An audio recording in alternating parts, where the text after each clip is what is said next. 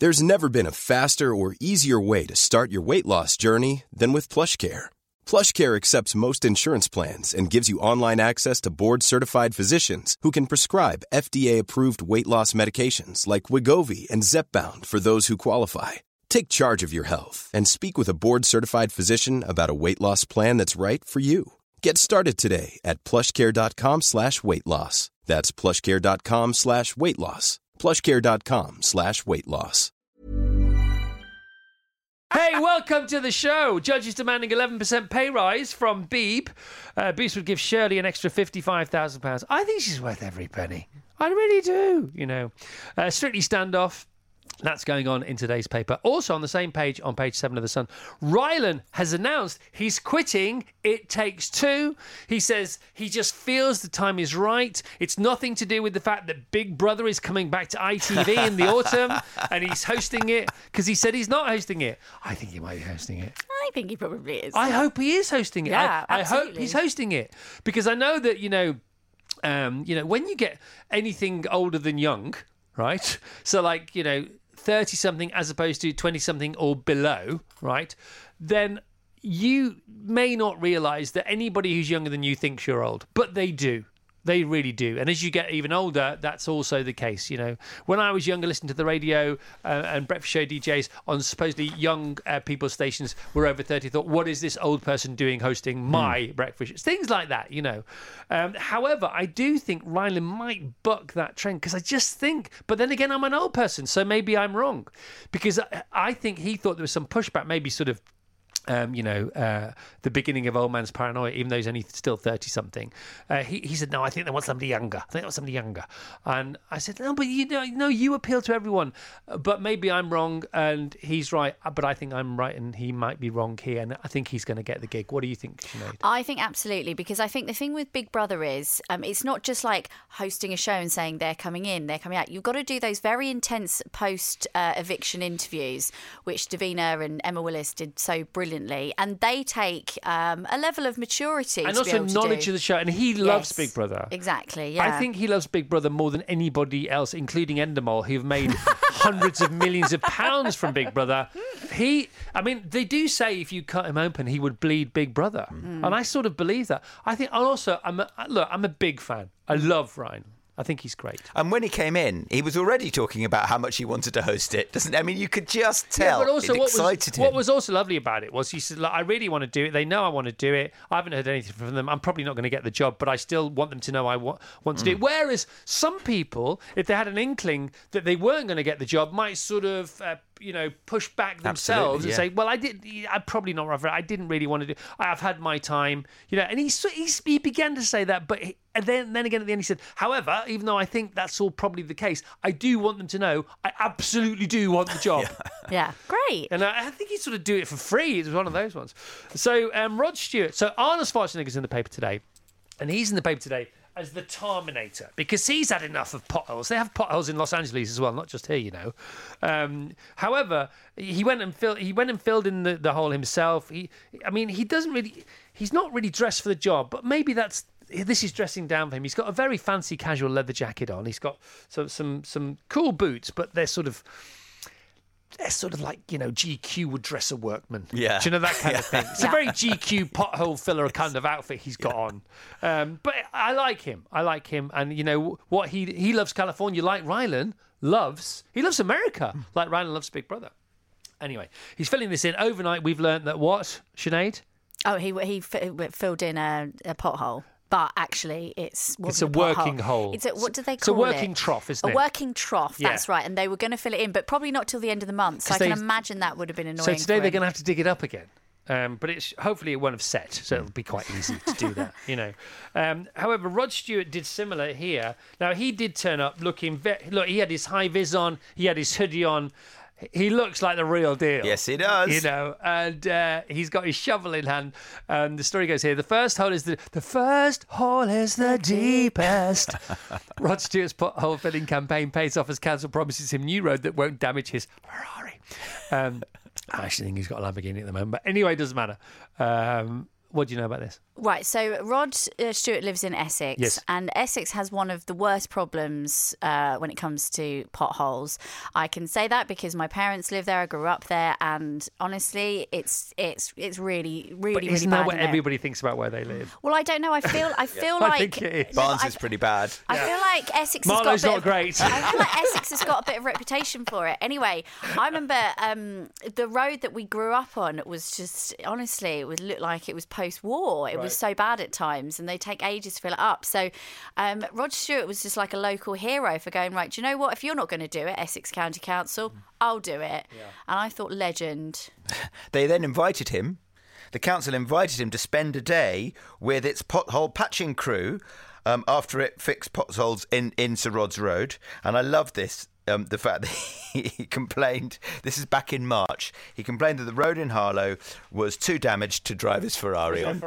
Yeah, and he only done that to wind everybody up. And because he's Rod Stewart, he can sort of get away with it. Yes. Well, no, not sort of. He can completely get away with it. People love it. 13, unlucky for house prices. Superstitious buyers put off by number. Why is that? Because we're bonkers. I mean, I would be, though. Well, my parents have just moved into a 13. Exactly, because you get it cheaper. It helps with the negotiation. If your house number is 13, you could be £17,000 worse off when you sell up because of superstitious buyers. Because we're mad. We're mad. But would you want to move into number 13? No. Yes, my parents have. Hang on a It's minute. great. Hang on a minute. If I liked the house, I Yes. would. Yeah. If I didn't like the house, I wouldn't. Number 13. Yeah. Doesn't bother me, Vass. It does me a bit. Okay, there are Fine. facts, right? Yes. And then there's drama, right? You live in a factless, drama-full I know. world. It's By the way- lovely here. No, and it's great, and I'm really pleased for you, but some of us don't. And that's fine too. It's all fine. Factless. Yeah, welcome to Factless with Vassos Alexander. Previously... I'd listen to that. Excuse me. Daily Mirror front page. Stampede for boots, £25 Botox in a bottle. Here we go with this story. Queue for Renew. 95,000 people waiting in virtual line to grab world's first beauty range from £25. You know about this? No, I've not heard of it. Excuse me. Hundreds of thousands of people clamoured for the new must-have beauty buy yesterday as a potion dubbed Botox in a jar went on sale. While the face... freezing jabs cost upwards of £350. Boots number 7's Future Renew Damage Reversal Skincare range starts at just under £25 for healthy complexions on a budget. Has anybody had and or want to talk about Botox? Anybody here had it? Anyone? No? Anyone? Okay. Some people have had it, don't want to talk about it. Is that right? Is that fair enough? Okay, I don't mind. Here's Tilly. I know people who've had it. You know people who've had it. Yep. All right. How much did it cost? I didn't know it cost 350 quid. I don't think it does. It can cost No, anywhere it from helps with the story, 100 doesn't it? 150, 120 for one area, apparently. Have you? What? Have you had it? No, but I got accused of having it once. There was a particular photograph of me in a paper. I didn't know. They alluded to the fact I may have had it on my forehead because I do have a spookily smooth forehead do. for a 50 for nearly 60-year-old. It's really strange. I mean, below my eyebrows, disaster, right? But above my eyebrows and where my hairline used to be, I do have a spookily smooth forehead. As do you, I have to say. And this put me in mind of number 7, Boots number 7. This range every now and again comes up with a wonder thing, doesn't it? Yeah. What was the thing that they charged £7 for that everybody else was charging £1 million for? There was a Protect and something serum, but It was, wasn't it? But I mean, was it I an remember, eye? Was it an eye thing? Yeah, it was an under eye serum, and I remember everyone like queuing up for it, people getting their friends to queue up for it, and it was all this drama about it. Was it good? Good, yes, but it's not. It's not going to change it's not. your face. But this also put me in mind of something that when you have a sort of a whiff of a memory that you that may have been real or not.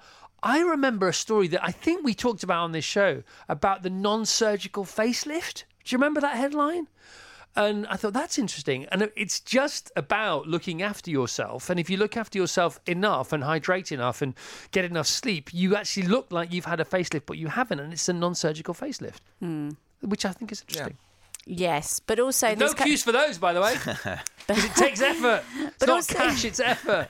But there's sun damage is a real problem, and I think like a lot of us when we were younger didn't look after didn't wear enough SPF and stuff like that, and we're desperate to get a tan, and that has caused wrinkles, frowning, being moody, like I was as a teenager. What's interesting about that is that because I have fair skin, I had to I've always worn loads and loads and loads and loads of sunblock. So maybe that's to do with the forehead. I don't know. Yeah.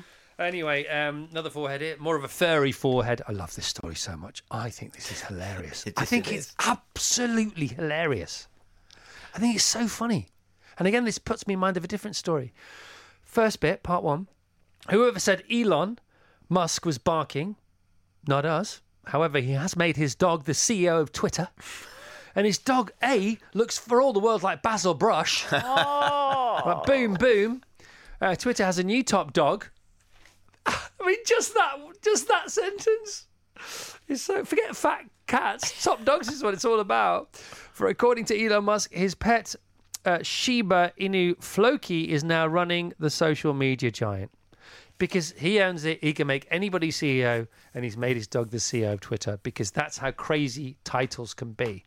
You know, he bought Twitter a few months ago now for 40 odd million pounds. They say it's worth a third of that. He sort of acknowledged that's the case, but it's undergoing this massive churn of analysis and investigation.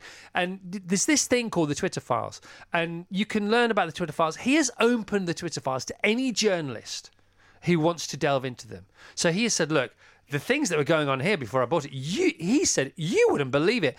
And many are now surmising that that's the reason he bought Twitter. He bought Twitter because he believes in the town square, and the modern global town square is social media, and specifically Twitter when it's not at its most toxic. And he's trying to redress all that, but it's turning this tanker it's a Titanic-esque tanker, and turning it around is a big deal. And I think he knows what he's doing. Everybody said he didn't know what he was doing. He's put out some crazy stories. What was the thing he said? He said it's all going to be over in 4 years. Twitter. Well, we can do what we want to do, but it will be over in 4 years. I think he's just stirring the pot of intrigue. But he's opened these files called the Twitter files, and if any journalist wants to delve into what has gone on, he'll say, okay, what's the time code of the files you want, the emails? And he said you can have anything you want, anything. This is fully transparent, and the things they're unearthing about what went on at Twitter between various political factions and this are absolutely 100% fascinating. Whoever said Elon Musk was barking, he's made his dog the CEO of Twitter. And part two of what I think about that in a bit. Or just, it's not what I think about, it's just what is. Because I've read about these things, and I've heard about these things, and it's all completely and utterly fascinating. Grand National, Saturday. Yes, Saturday, 5:15, Yeah. the final 40. I was reading about this yesterday. Now, us in Britain and you, Sinead, in Ireland, we are the only people who really like national hunt racing. I mean, there's the odd, like the Americans have the odd race over jumps, but generally, like Hong Kong, there's a huge racing scene, and it's all flat racing over a little bit less than or a little bit more than a mile. And you say to us, like racing fans around the world, we have the race. We have a race every year, and it used to stop the nation. I mean, 16, 18 million people, and it's still holding up because 7, 8 million people will watch on ITV1 live, and many more on like tablets and other devices. So it's still holding its audience. It fascinates us that it's a 4 and a bit mile, 40 horse stampede over these massive, like Christmas tree made jumps. They think that you've sort of grown a different brain. That's not horse racing. And I love the fact that it's so unique. I thought every country had a sort of Grand National, but no, the race that stops the nation in Melbourne, that's a flat race. We are the only people who love jump racing, and we love it, and it's bonkers. The Grand National is putting a dog as CEO of Twitter. Okay, and the entry festival is currently underway. Today it starts. It starts today. And it's all on TalkSport 2, our sister station. Okay, excellent. All right, we have to talk about this next. Vassos, Succession, the Pyramids, Michael Jordan's trainers, and AI all in one bit. Okay, they're all linked. Are you ready for this? So, Vassos yesterday, he hadn't seen episode 3 of the finale, which is the series 4 of Succession. And I had just about when we came on the air yesterday, but I hadn't when we came on the air back from our holidays on Tuesday, and some of the team had, and I said, please don't tell me what goes on. And then just from their expressions, I thought, no, don't do that expression because that's going to make me think certain things. Then I'd seen it, and yesterday I alluded to the fact I'd seen it, and I said, I still haven't seen it. And I said, oh, they were all right. You won't believe what happens, and I can't believe they didn't show it, the thing that happened. I said, that's clever. That's so Succession. That's an original thing to do. The most dramatic thing that could happen so far in your show that people are saying is the best TV show ever made. And it's a TV show. It's a visual thing to not show the thing. And then to announce it via some dialogue in a really understated fashion, which makes you catch yourself as a viewer thinking, did I just hear that right? Because I didn't see it. Did he just say what I thought he said?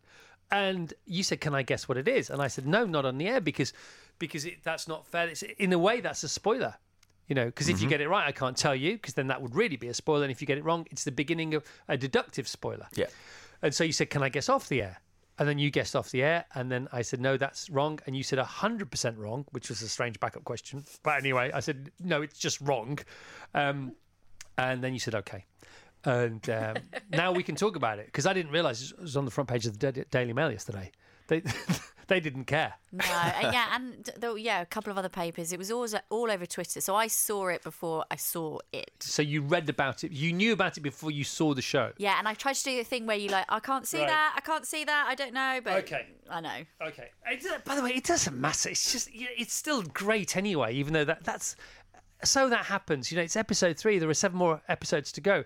There are going to be more twists and turns. That's just one of them. I know, but I do get it in a way, because it's like, when people really, really love a show and, they want to see that shock factor for the first time, and it's only been out a couple of days. So I think they could have given it a week. They couldn't have just not put it on the front page. What's interesting, though, about that is HBO's philosophy about how they broadcast Succession, because it's not available, all episodes available. It's an old-fashioned every Monday night, Sunday night, Monday morning thing. And so what they're doing is they're going, no, this is the old-fashioned way. You can, because after each episode is actually made available from a serialized point of view, we call it a linear broadcast point of view, every 7 days, then it is available forever. But what they're saying is, if you miss it on Monday and people are talking about it on Tuesday, your fault. And what's really interesting about this, I think, is that we used to only have 3 channels. The newspapers were read by millions. The 10 o'clock news was watched by 10 million. The 9 o'clock news was millions and millions of people watched a few things because there are only a few things to watch. And so therefore, the water cooler moments were bigger and more sort of time crucial, because you couldn't even record things. So if you didn't watch it at 7:30 on Dallas was the big one, Who Shot JR. If you didn't watch it at 8 o'clock on BBC One on a Thursday night, then you better cover your ears. Well, no point covering your ears, because the only way you're going to find out what happened is people talking about it on the Friday morning, because it's just about VHS-y, but So what HBO is saying is, if you hear about it before watching it, your problem. That's we're doing it the old-fashioned way, which I really like. Yeah. I really, really like that. But you said, what did you say? Your guess was? That Brian Cox dies. And I said? 100% wrong. No, I said no, and then you said 100%. Like cross-examining me on a bit of TV trivia. It's like, and I said, you said hundo is what you said, and I said hundo. Yeah. And I was right. I was telling the truth, because Brian Cox didn't die. His character died. Yes. Logan Roy died. Brian Cox, as far as I'm aware, is still alive and kicking, thank goodness. Why did you cross-examine me? Why did you say hundo? Had you seen the front page of the Daily Mail? No, I hadn't. So why did you say that? I don't, because the way you were saying that the biggest thing that could happen that they didn't show. Yeah. I was 2 episodes behind. I'm now 1 episode behind. So this is how I found out, by the way, that Logan Roy's died. But wow, so they kill off Logan Roy in episode 3. Yes. That's extraordinary. And you don't see it. Tom just phones up and says, I think he's dead. You go, what?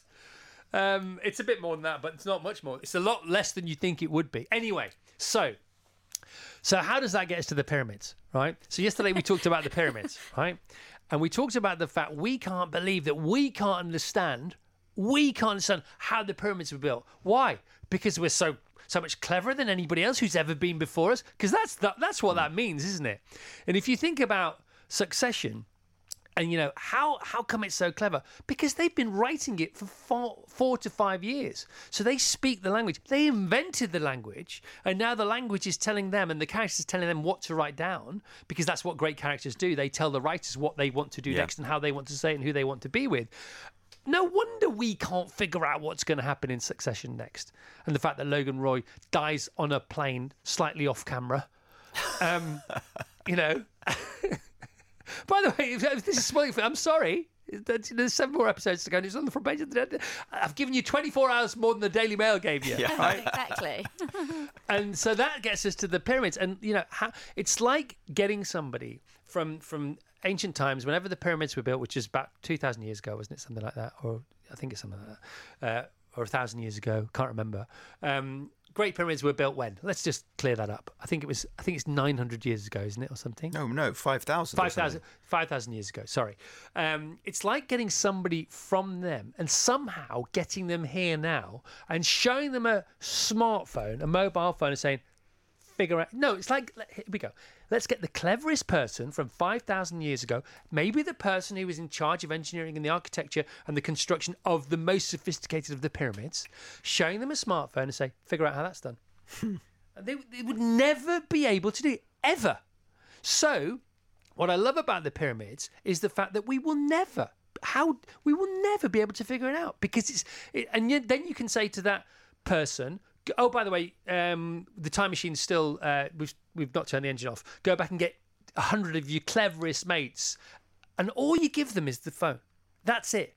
The sealed phone. You won't buy one. Buy a new one from the Apple store. You go figure it out, and they go, no point. We have no idea how you did that.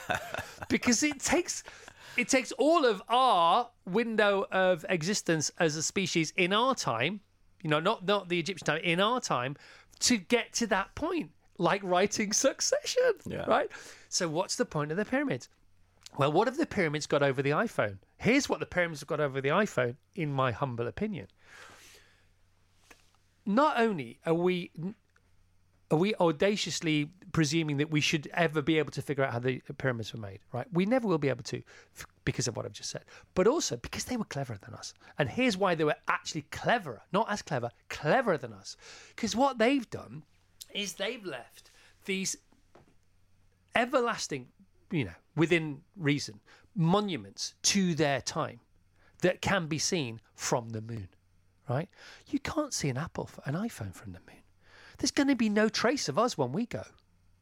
The pyramids are testament to their existence forever, and they reflect Orion's belt in the universe. And what they're saying to the universe is, we see you, we hear you, we honour you, we appreciate you. This is what you look like. If you are up there, because you can't see who you are from where you are, this is what you look like. And it's a bow to the universe. How great is that? Oh my goodness. How amazing is You were busy thinking things through yesterday, weren't you? No, it's all, and then we get to Michael Jordan's trainers and AI, right? So Michael Jordan, is almost a beyond human. He's as beyond human as someone can be and still be human. And there are others. There are many, many others. But he's a special gift to the human race. Here's how great you can be at being human. That kind of thing, right? So his sneakers sell for $2.2 million, £1.8 million the other day, right? And we had the conversation about it yesterday. Okay. Right. Why has somebody paid that much money for his trainers, right? His basketball boots. Because they know they were Michael Jordan's, right? Right now, and I don't know where it's going, and Elon Musk says different, and he knows more about this than I do, but right now, the reason we don't need to fear AI right now is because AI would never buy a pair of Michael Jordan's basketball boots for $2.2 million because it will never know that they were Michael Jordan's. It's that deep knowing. We know, there's something about us. We want to go and see Mick Jagger at the age of 160, still doing his hits. And when we go there, we know that's Mick Jagger. So you can go and see somebody in a Rolling Stones tribute band who's like 35, a beautiful, bright young thing, as good as Mick Jagger, but it's not Mick Jagger. And AI doesn't know stuff. It has data and it has algorithms that can give it binary avenues to go down to reason things out. Yeah, but it doesn't know things. It doesn't know that it knows. It doesn't know that it's aware. However, there was also some breaking news over the weekend that AI can now invent better versions of itself, which we probably do need to worry about. Yeah. But I'm going to stick with the first bit, if that's okay. AI can invent better versions of itself. Now it is inventing. Ah! Turn it off. Turn it off. Let's take it off, isn't it? Yeah, shake it off. Turn it off. Turn it off. Quality sleep is essential. That's why the Sleep Number Smart Bed is designed for your ever-evolving sleep needs. Need a bed that's firmer or softer on either side? Helps you sleep at a comfortable temperature? Sleep Number Smart Beds let you individualize your comfort, so you sleep better together. J.D. Power ranks Sleep Number number 1 in customer satisfaction with mattresses purchased in-store. And now, save 50% on the Sleep Number Limited Edition Smart Bed for a limited time. For J.D. Power 2023 award information, visit jdpower.com/awards. Only at a Sleep Number store or sleepnumber.com. Fast, over to you. Here is a fact. All of our lives would be a bit less joyful with a lot less laughter if it weren't for our next guest and his various antics. He's now heading back to London's West End with his smash hit musical We Will Rock You for a 12-week summer treat. So please welcome the blimmin' brilliant Ben Elton! All right, Ben, welcome back. Bienvenue, my friend. All right, Chris, thank you. And what a lovely introduction. Thank you so much. It warms the cockles of my heart and the heart of my cockles. So much to talk about. We could talk about Australia, talk about you and Rob Brydon, another one of my most favourite funny people in the world, hooking up together in Oz just a couple of days ago.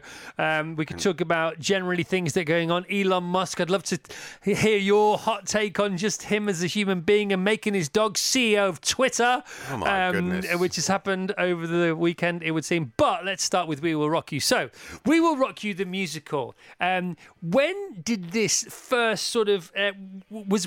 Where did this whisper in your ear and your brain come from as far as the universe is concerned? You thought, yeah, this could work, this could happen. Take us back to the beginnings of it. It was an epiphany, Chris. It was a moment of revelation. I've been approached. I mean, gosh, this is a sentence I still find, worthy of pinching myself. I'd been approached by Queen to consider creating a theatrical vehicle for their greatest hits. Now, that is obviously about as big a dream as any writer could possibly have, particularly one born in 1959. I mean, I was 16 when Bohemian Rhapsody was number 1 for 9 weeks. I'd just left home. The Queen meant they were like I was in a lonely bedsit. Queen with this voice of strange wonderment, this fabulous, joyful thing that exploded. I mean, you'll remember it. 1973, 4, then 5, it was Bohemian Rhapsody, and Killer Queen was 74. I mean, it was an amazing thing when they emerged, when you didn't know Queen. I mean, it seems an impossible universe to think there was a time when we weren't all aware of them, but there was, and I lived through it. Anyway, they asked me, and I was actually, believe it or not, I was busy.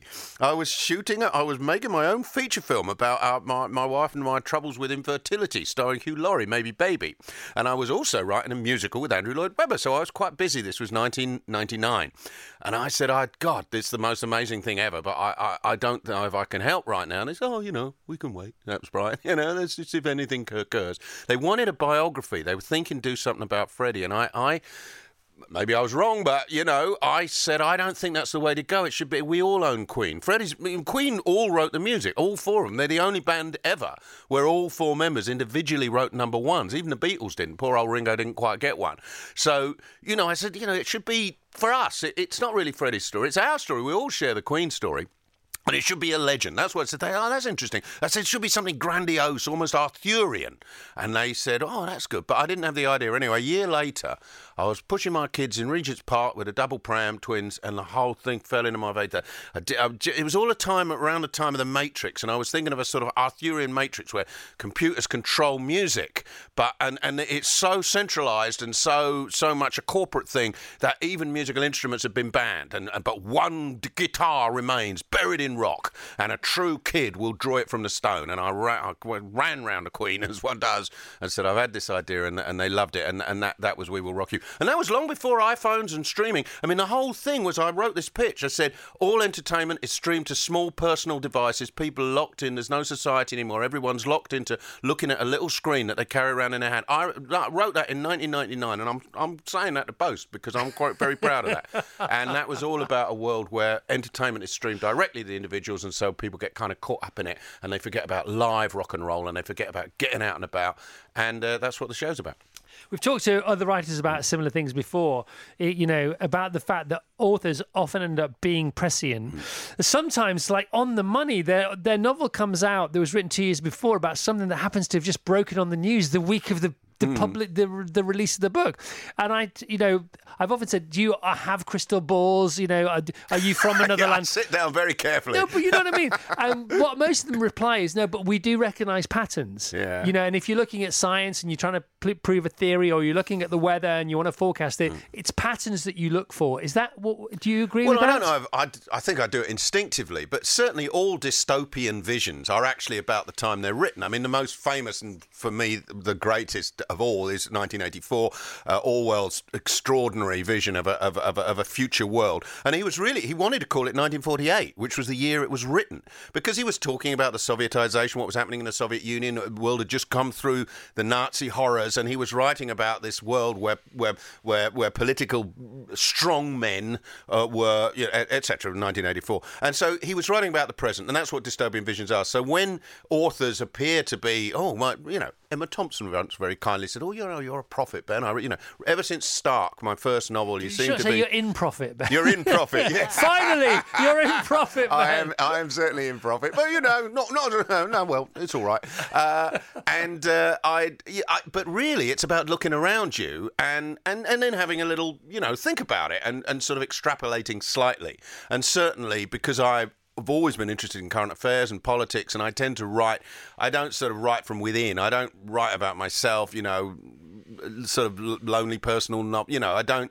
I write about the big stuff. I like, and that's what my stand-up routines are about, and my novels, and indeed We Will Rock You. We Will Rock You is a dystopian vision. It's a fun one. It's a great big, glorious joke, but it is a dystopian vision of a world in which rock and roll is entirely contained within corporate machines, and they control it and give you what they want to give you and keep from you what they don't want what they wish to keep from you. And that, in a way, is sort of coming true in a way, because with Spotify and Apple and etc. I'm not saying it's all bad, but there is a problem in that musicians can't even afford to gig because their music's for free. It's immediately captured by the computer. Anybody can have it.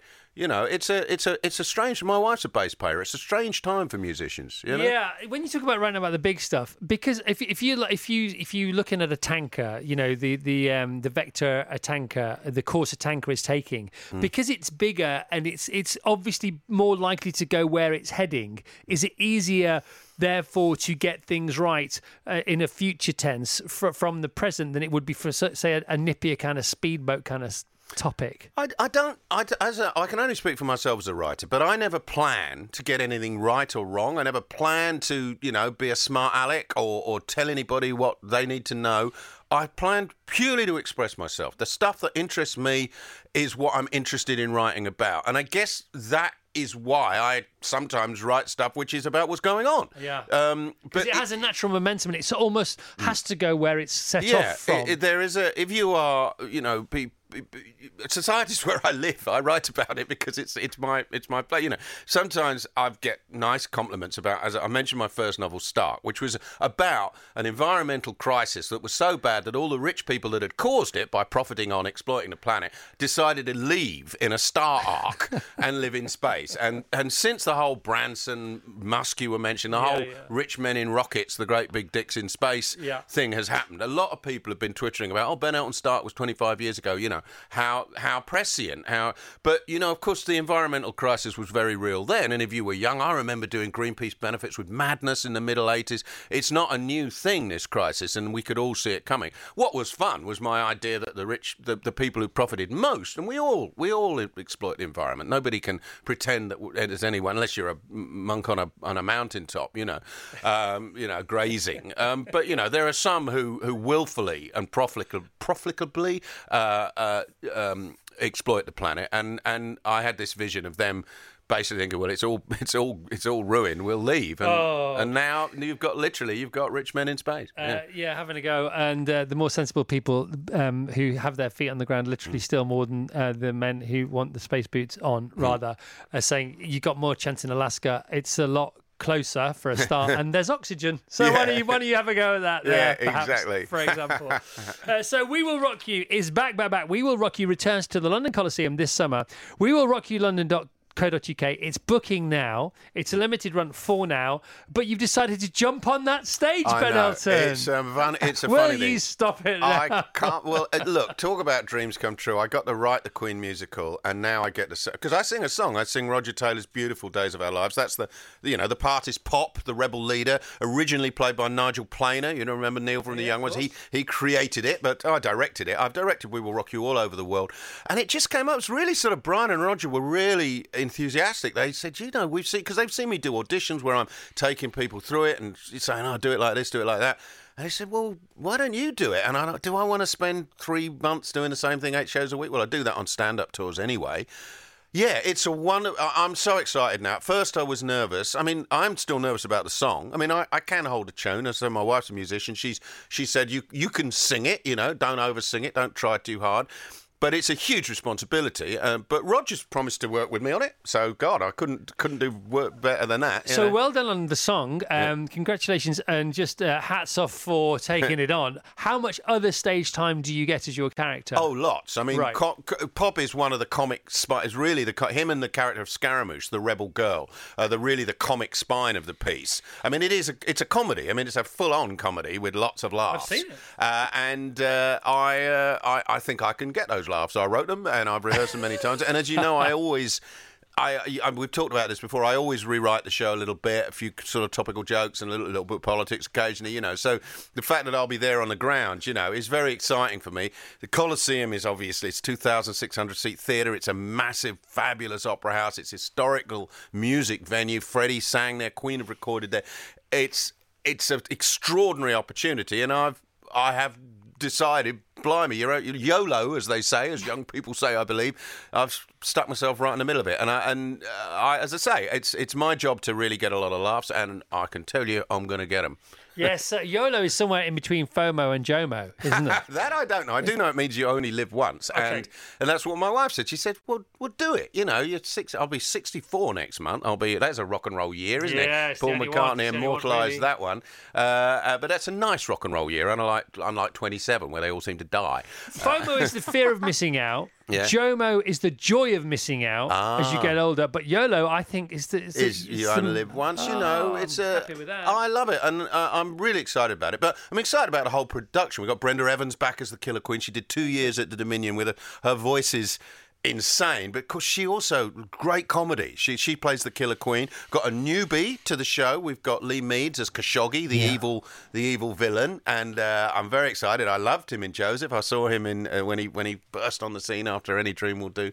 So it's going to be a really special production. We've got a great new cast, fabulous ensemble. Lots and lots of beautiful young people doing the ensemble work and playing the Bohemians and the Gaga Kids and the Killer Queen's evil minions. It's a fun show, and it will be a big fun show at the Coliseum. It's a fun show, and it's also fun because we always have this chat when we talk about We Will Rock You. The day after the opening night, the evening before, those poison pens are out. The critics are out. They tried to close it. Didn't happen. They will review this again because that's what they do when a show comes back and review. When a show comes back, the reviews are in as if it had never happened before. So that will happen again. Yeah. They were laughing Scary. then. They're not laughing now. Well, the audience are. Thank heaven. Kevin. I wonder how that's going to play. Well, look, I'm going to be the same people because it was 21 years ago, 2002. So not all the same critics are around. Some will. Yeah, it was really horrible. It was a terribly sad morning. I mean, people were announcing its closure. One critic said I should be shot. I mean, I don't know why, but just good fun sometimes seems to irritate. But yeah, it soon turned round, and the audience, it was about. Everyone thought they were going to be out of work next week. How many countries has it been successful in? All of them, as far as I know. 191, I is don't it? know. I directed it in personally Germany, Canada, the USA, Sweden, Norway. I've directed, obviously, in London. I can't remember how many places. Spain. It's an exciting, massive part of my life. The greatest privilege. Can you imagine? As I said at the beginning, what somebody who was 15, 16 years old in 1975 when Bo Rap first happened, Bohemian Rhapsody. Oh, Bo Rap, we call it Bo Rap in our show. And for me, it remains a great privilege, a great honour, and an enormous responsibility. And that's why I keep on directing it, because the comedy's hard, and to get people who can sing those incredible songs, 24 of Queen's greatest hits, but can also get the laughs, that takes some work. And I've worked on a lot of companies over the many years, and Brian and Roger work with every musician that's ever played in We Will Rock You has worked with Brian and Roger. We take personal care of this show, and have always done so. And we were having dinner last night discussing how we're going to do it at the Coliseum, and it remains a labour of love, and I think that's why people love it. 17 million people have seen We Will Rock You the musical in 28 different territories. Now let's get Stig in. Stig Abel's got his debut novel out. It's out today. Big fan of yours. Oh my God. One of the cleverest men in the building. He hosts the Times Radio breakfast show. He runs the station. He helped found it. He's done lots of other great things before. He's an accomplished non-fiction writer. He's an historian. He's also extraordinarily fit. He looks like a superhero. He gets on my nerves. He's a really great husband. He's a fantastic dad. He's an amazing co-worker. Seriously, it's ridiculous. When you hug him, you feel safer. That kind of stuff. Oh, nice. Well, I'll make sure I get a hug before I leave. You must. I've been feeling a little vulnerable ever since the news broke that I've got to sing a Queen song live in front of Queen. Okay. Briefly, before we move on, what else do I need to talk to you about? Actually, let's just dive in straight away. Stig, you have a book out today. You've read all Ben's books. I have. Wow. Let's have that little. Fabulous. You've never done this. What he's done before loads of times until today. Yeah. Also, you mentioned Stark, and I was saying to Chris when we spoke earlier on about books, because Chris doesn't read that much fiction, but he has read your fiction. I've read all your books. Which is interesting. And now he's read my first one, Death and a Little Sky, which comes out today. But I was saying that when I was growing up, there's a finite amount of books that I'm exactly the right age where I was pre-technology, no Amazon, nothing like that. So there was just a small number of books around. And I remember reading Stark really, really clearly. I remember This Other Eden, which is This Other Eden's slightly less famous than Stark. Yeah, is that right? It was. I did 3 kind of eco books. There was Stark, the first one, then there was Gridlock, which was kind of about cars and the paralysing of cities. And the 2 heroes, one of them was in a wheelchair and the other one had cerebral palsy, and they had skills, mobility skills that allowed them, in a world that was locked by petrol, allowed them to kind of chase the villains. And then there was This Other Eden, where with the claustrospheres and the idea of people who are rich enough escaping the Armageddon they've created and creating was when the Ark first came out. The idea of building these sort of mini worlds inside great glass domes which would be unpolluted. And I'm so glad you remember that. This Other Eden, check it out. It's only. And also, it is. You were saying how sort of prescient it all is, but I remember interviewing someone 6 months ago who was helping these billionaires, and he was a sort of tech expert, and he got flown by these shadowy group of billionaires to some undisclosed location. They sat with him and said, okay, what do we need to construct in order to survive the next apocalypse? Whether it's a nuclear one, whether it's a climate change one, whether it's a COVID-y one, or just an uprising of the poor proles who haven't got any money. Oh my God, they really are. They really are doing it. And this guy was flown there and said, how do you set up what amounts to these arcs? Where you're going to live somewhere, where will it be? You mentioned Alaska. It could be somewhere a bit wild, and they set up these things, and how they survive, what they'll do for oxygen, what will they do for security, how they'll lock themselves out from a world. So rather than using their money and ingenuity to pursue renewables and save this beautiful planet, they want to just sort of let it die but make a tiny little one for themselves. It's really very sad. And it's actually happening. That was This Other Eden. And I spoke to the guy who'd done it. I was like, oh yeah, there was a novel I read when I was 11 that actually talked about this, and it probably. I mean, there are people with enormous amounts of money who are doing their very best as well, but I fear there are those who aren't, and you've obviously got someone who's met them. I mean, and I think, you talked about the spacecrafts and the great phallic symbols being sort of sent out by it's a classic midlife crisis, isn't it? Everyone doing it is a man of a certain age. Our level of wealth, we might buy a Harley, but at Musk's level, you buy a space rocket. You build a space rocket. A space program build one. And let's be honest, it is a giant willy-shaped space rocket. It actually is. I mean, rockets are, but they made it even more so by putting the gonads on. It was quite extraordinary. Astonishing. I think that was for balance. Yeah. For re-entry. Mine aren't balanced. I thought they weren't. I thought mine is severely distended now. Yeah, just the one. I'd kill for just the one. I wish I'd never used mine as a plumb line. Let me tell you. I wish I'd never mentioned it. I love the fact they're also so old man's balls not conversation. Not a launch pad, more of a paunch pad. Give me 10 years, maybe. I'm only 43. Let me dream for another 10. Another reason not to like him. Oh, for God's sake! I'm going to read your book. I tell you now. It's not half bad. Big Death Under a Little Sky. I like the title a lot. It's got some great endorsements. My little 11-year-old came up with it. So I was trying to come up with this place. It's not that divorced from some of the stuff you've written, Ben. It's he goes to this. Really? Yeah. I've not copied it. I'm only kidding, Stig. He goes to an isolated place, and my son, who's 11, came up with the phrase "little sky" and the idea of sort of somewhere sort of quiet, away from everything, and that's where that's very sweet. I'm genuine. I don't read a lot of novels, but I'm going to read this one. I tend to read history. You can read it backstage, can't you? I can, because you have to get there early and all this. Oh, but I'm the director. I've already been naughty. I've written myself out of 2 of the dance numbers already because I've got I've created tea breaks throughout the whole show. That's hilarious. I'm doing all the comedy. Indeed, I've written myself a couple of new lines. But when it comes to doing the donkey work of being in because everybody sings in We Will Rock You. I mean, they're all backstage doing the backing vocals the whole time. When you don't see them on stage, believe me, they're backstage still doing the BVs. But I won't be. I'll be having a cup of tea. The hot potato at the moment, to do with musicals in Britain is this audience participation. Yeah. So they had to stop a show last week. The police were brought in. I know, it's Whitney really... Houston, the bodyguard thing. Absolutely. I did, on the last We Will Rock You tour, I did an announcement, I recorded. Obviously, I wasn't there every night, but I did a thing about, at the end, but I did a little joke, there's 24 of the best voices, in the country on stage, and basically they're better at it than you, so let them get on with their job. That's the way to say it, isn't it? And people haven't paid to hear it. The person next to you hasn't paid a very overpriced ticket in order to hear you murder 24 of Queen's greatest hits. So we had a laugh with it. But no, bad audience behaviour.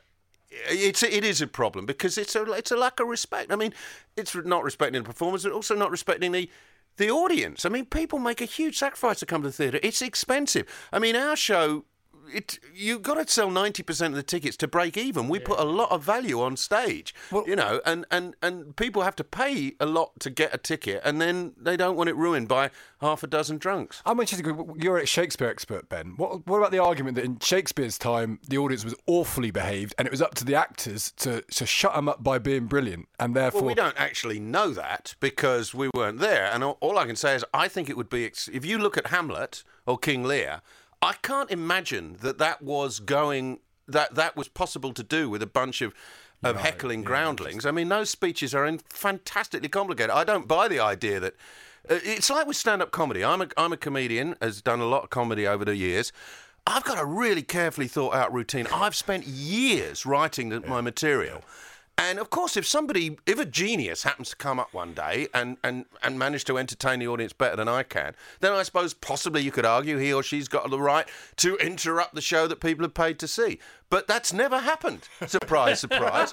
Almost all heckling is yobbishly thunderous nothingness. It's just, et cetera, et cetera. And, look, this idea, of course there is a world where... barracking, singing at a football game or going to a sing-along show, or if the comic is known as somebody who thrives on that kind of banter, well, fabulous. But if you go and see... I mean, Jennifer Saunders and Dawn French never used to play the Comedy Store in the early days because it was full of drunks and it was horrible and it was always get your knockers out every time they walked on stage. That's not wit, that's not banter, it's not a contribution, it's bullying...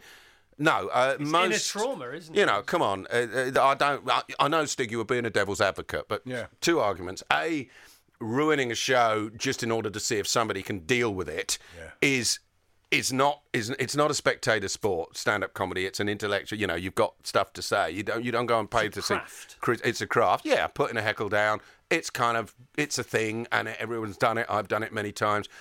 But, God, it gets boring after a very short period. But much more importantly, your Shakespeare idea. Can you imagine Hamlet getting by with people not listening? No, people listened. I can assure you of that. Happy with that? Yeah, I think that's totally. I'm just interested because Good questions, that's good the argument, questions, isn't it? That great people always say, answers. but Yeah, and as I say, there's some shows where No, sing along a show, fine. Yeah, exactly. Musical theatre, different. Yeah, I mean, people at the end, let's have a sing along. Everyone knows at the end, you go and see 20 Mamma Mia. You love the show. You enjoy the romance. The fabulous professionals. My friend Maz Murray, who played the Killer Queen, is currently playing the lead in Mamma Mia in London. And then at the end, everyone get up and dance and sing, but not while the show. also we're all very British. When you're at a show and someone's misbehaving, I just sit there. I know. You just sit there, and then that's the problem as well. We Poor just usher put who up with wants to be an actor or an actress or whatever, non-binary person on a stage themselves, and they've got some kid who sells ice creams who's got to go and deal with some drunk show off. It's getting a bit Times Radio this now. Yes. Sorry, you got me. No, it was good for a bit, but then I'm thinking, no, it's Yeah, not what we quite do. right. It's not what we do. You got me on a subject that I feel strongly Lovely about. pic of you on Rob Brydon's Instagram. Ben Elton, April 2nd in Australia. I love Rob. He's coming to Carfest. He actually basically runs Carfest now with us. You're threatening to come still. Lovely pic that, though. We had a lovely lunch. It was like a warm bath. When you have lunch with Rob Brydon, just listening to him, it's like a lovely warm bath. His voice is so mellow. Great. Yeah, he looks a bit Benedict Cumberbatchy. He does, doesn't he? Don't you think so? He's very. My wife fancies him. He's definitely a. He's got to calm down. He's a MILF's delight. There's no question about It's that. him and Stig Abel. What's the point in us? Yeah, I know. I mean, everyone was looking at him, not me. No, he played Perth. I went and saw his wonderful show. There's another example. He sings along, and of course he has a little bit of banter with the audience, but he's just wonderful, and everyone feels uplifted just being in his presence. I agree. He's like that. And he does things for us for charity all the time. He joins in, he puts himself up for lunches, and he gives great lunch, and he's there from the minute he arrives to the minute he leaves. You know what I mean? He's there. Yeah. And he says, look, I'll tell you some stories. What do you want to know? He's interested in them. If ever there's a lag, he'll do his Ronnie Corbett. Yeah. Literally. There won't be a split second between a pause and his Ronnie Corbett. I can't do it. No, you can't do it. Thanks for confirming that. All right. Ben Elton will rock you with his pals with We Will Rock You, returning to the London Coliseum this summer. We Will Rock You, London.co.uk, booking now. And Stig's book, Death Under Little Sky, is out. Death Under a Little Sky is out today as well. Thanks for listening. Thanks for the loan of your ears. Ta-da. Even when we're on a budget, we still deserve nice things. Quince is a place to scoop up stunning high-end goods for 50 to 80% less than similar brands. They have buttery soft cashmere sweaters starting at $50, luxurious Italian leather bags, and so much more. Plus, Quince only works with factories that use safe, ethical, and responsible manufacturing. Get the high-end goods you'll love without the high price tag with Quince. Go to quince.com/style for free shipping and 365-day returns.